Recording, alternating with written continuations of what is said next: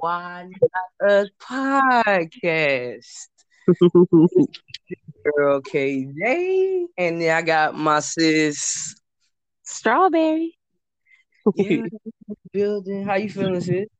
Pretty good. Pretty good. Say what? You feeling pretty good? You Oh, feeling as always.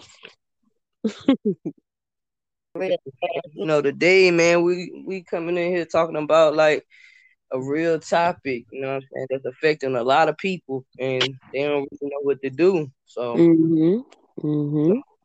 so tonight we're gonna be talking about like domestic violence. And sis, let them know, got the floor, talk to them.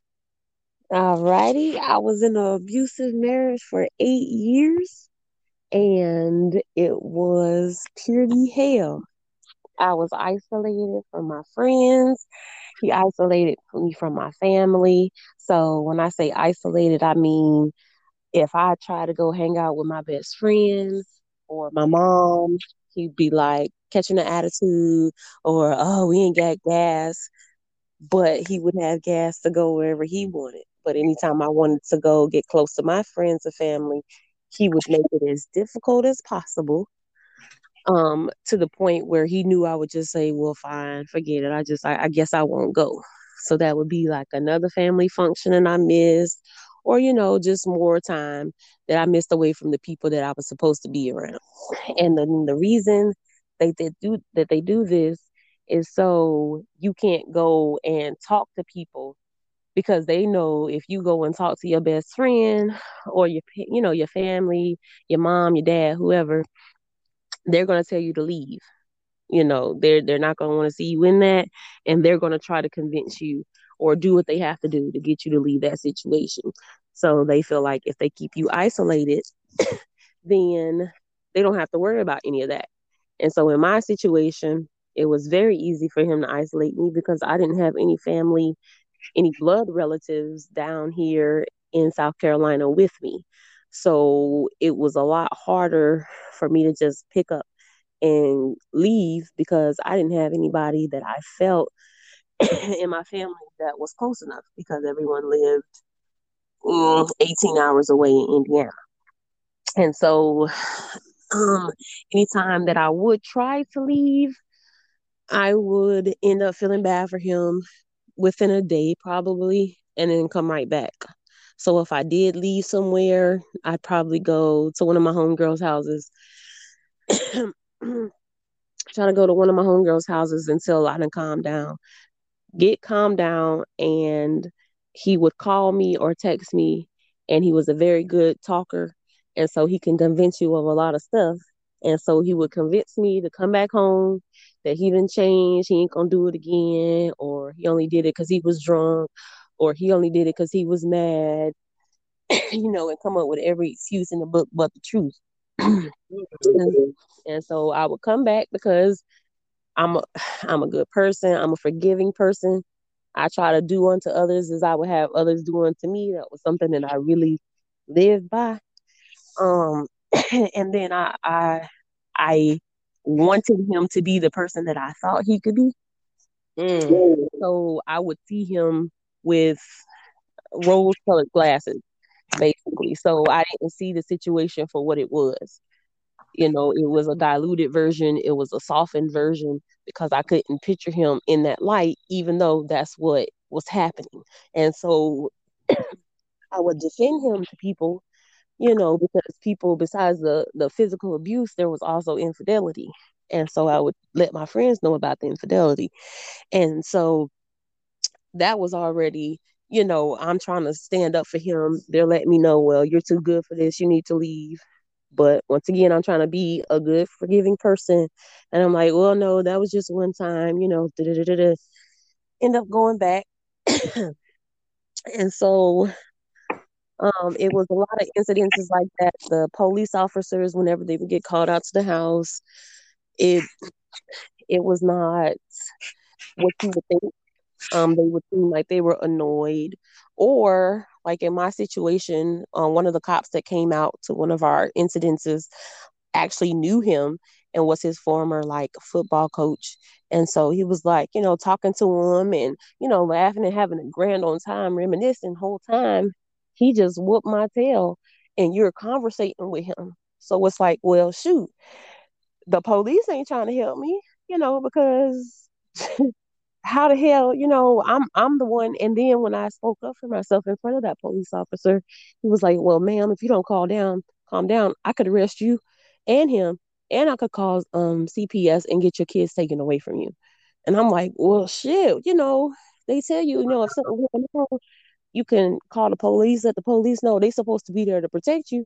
But then when it's actually time, they don't do anything. So then that makes you kind of not really want to leave, because it's like, well, if I don't have a good support system, if the police ain't gonna help me, where am I supposed to turn when I need to get out of here?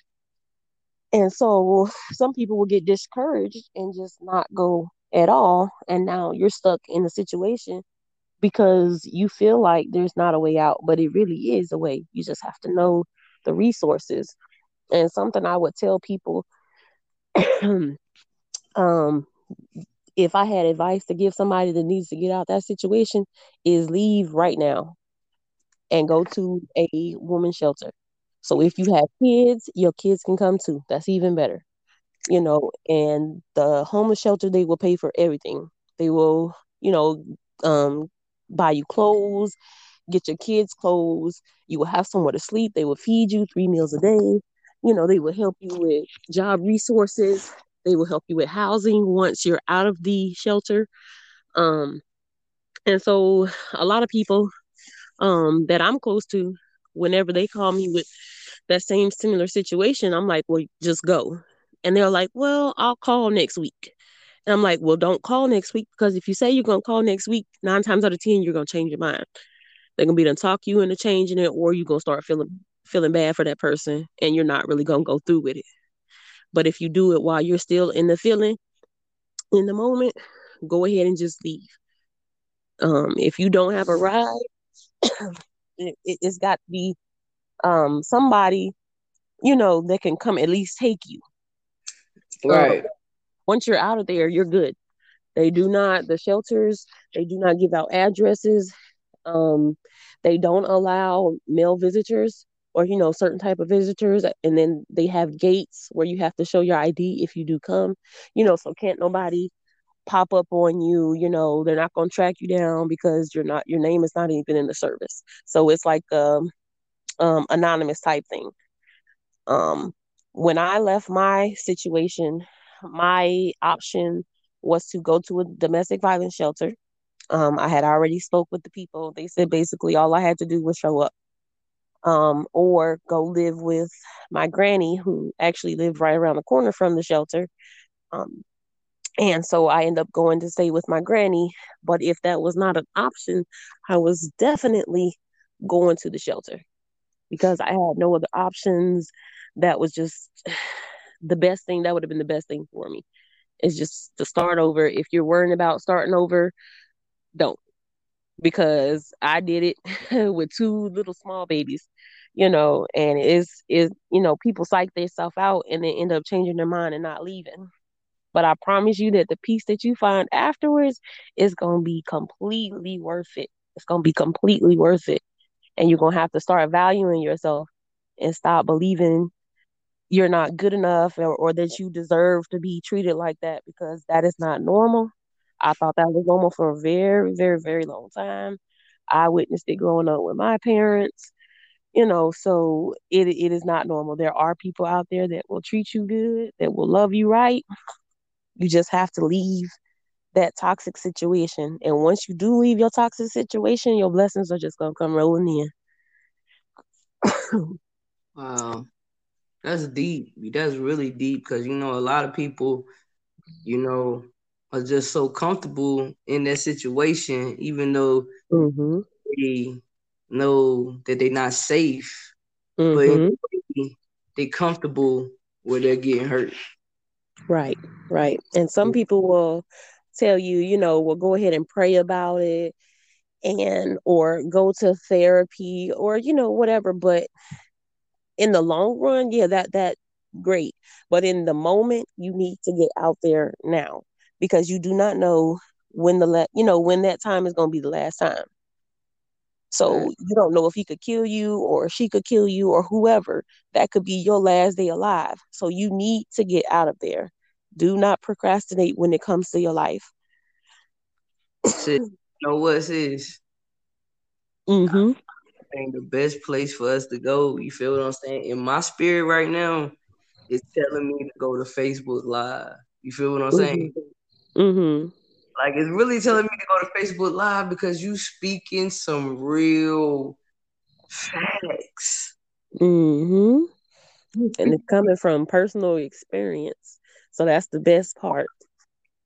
Yeah, that's that's you brave, sis. You're brave, cause Oh, thank you, thank you. But we can head on over there if you want. yeah, cause it's like, man, you speaking some real. I want people to hear right now. I know somebody out there don't need this. So Mm-hmm. so Oh, yeah. It's gonna be people that you don't even know, that's really watching you, that you speaking to, and they gonna come to you on the side and let you know that, hey, you were saying the right thing because this is what I'm going through. right. So domestic violence is never right. Okay, it's never right. So if I'm in a domestic violence situation, please get out of there. Please, you know what I'm saying? Value your life, value your kids' life. You matter. You matter. You Mm-hmm.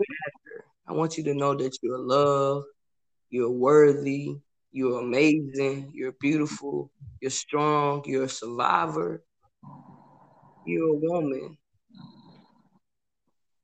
Yep. Yep.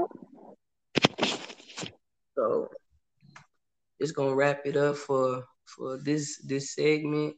You feel me? I appreciate you, sis. Let them know. Let them know. Like, I No, appreciate you no problem. Always. for real, man. So yeah, I'll be hearing more for sis for sure. You know, that's sis strawberry. You feel me? And, So yep. so you'll most definitely be hearing more from her. And like I said, this is Why Not Us podcast. And peace and blessings to all y'all.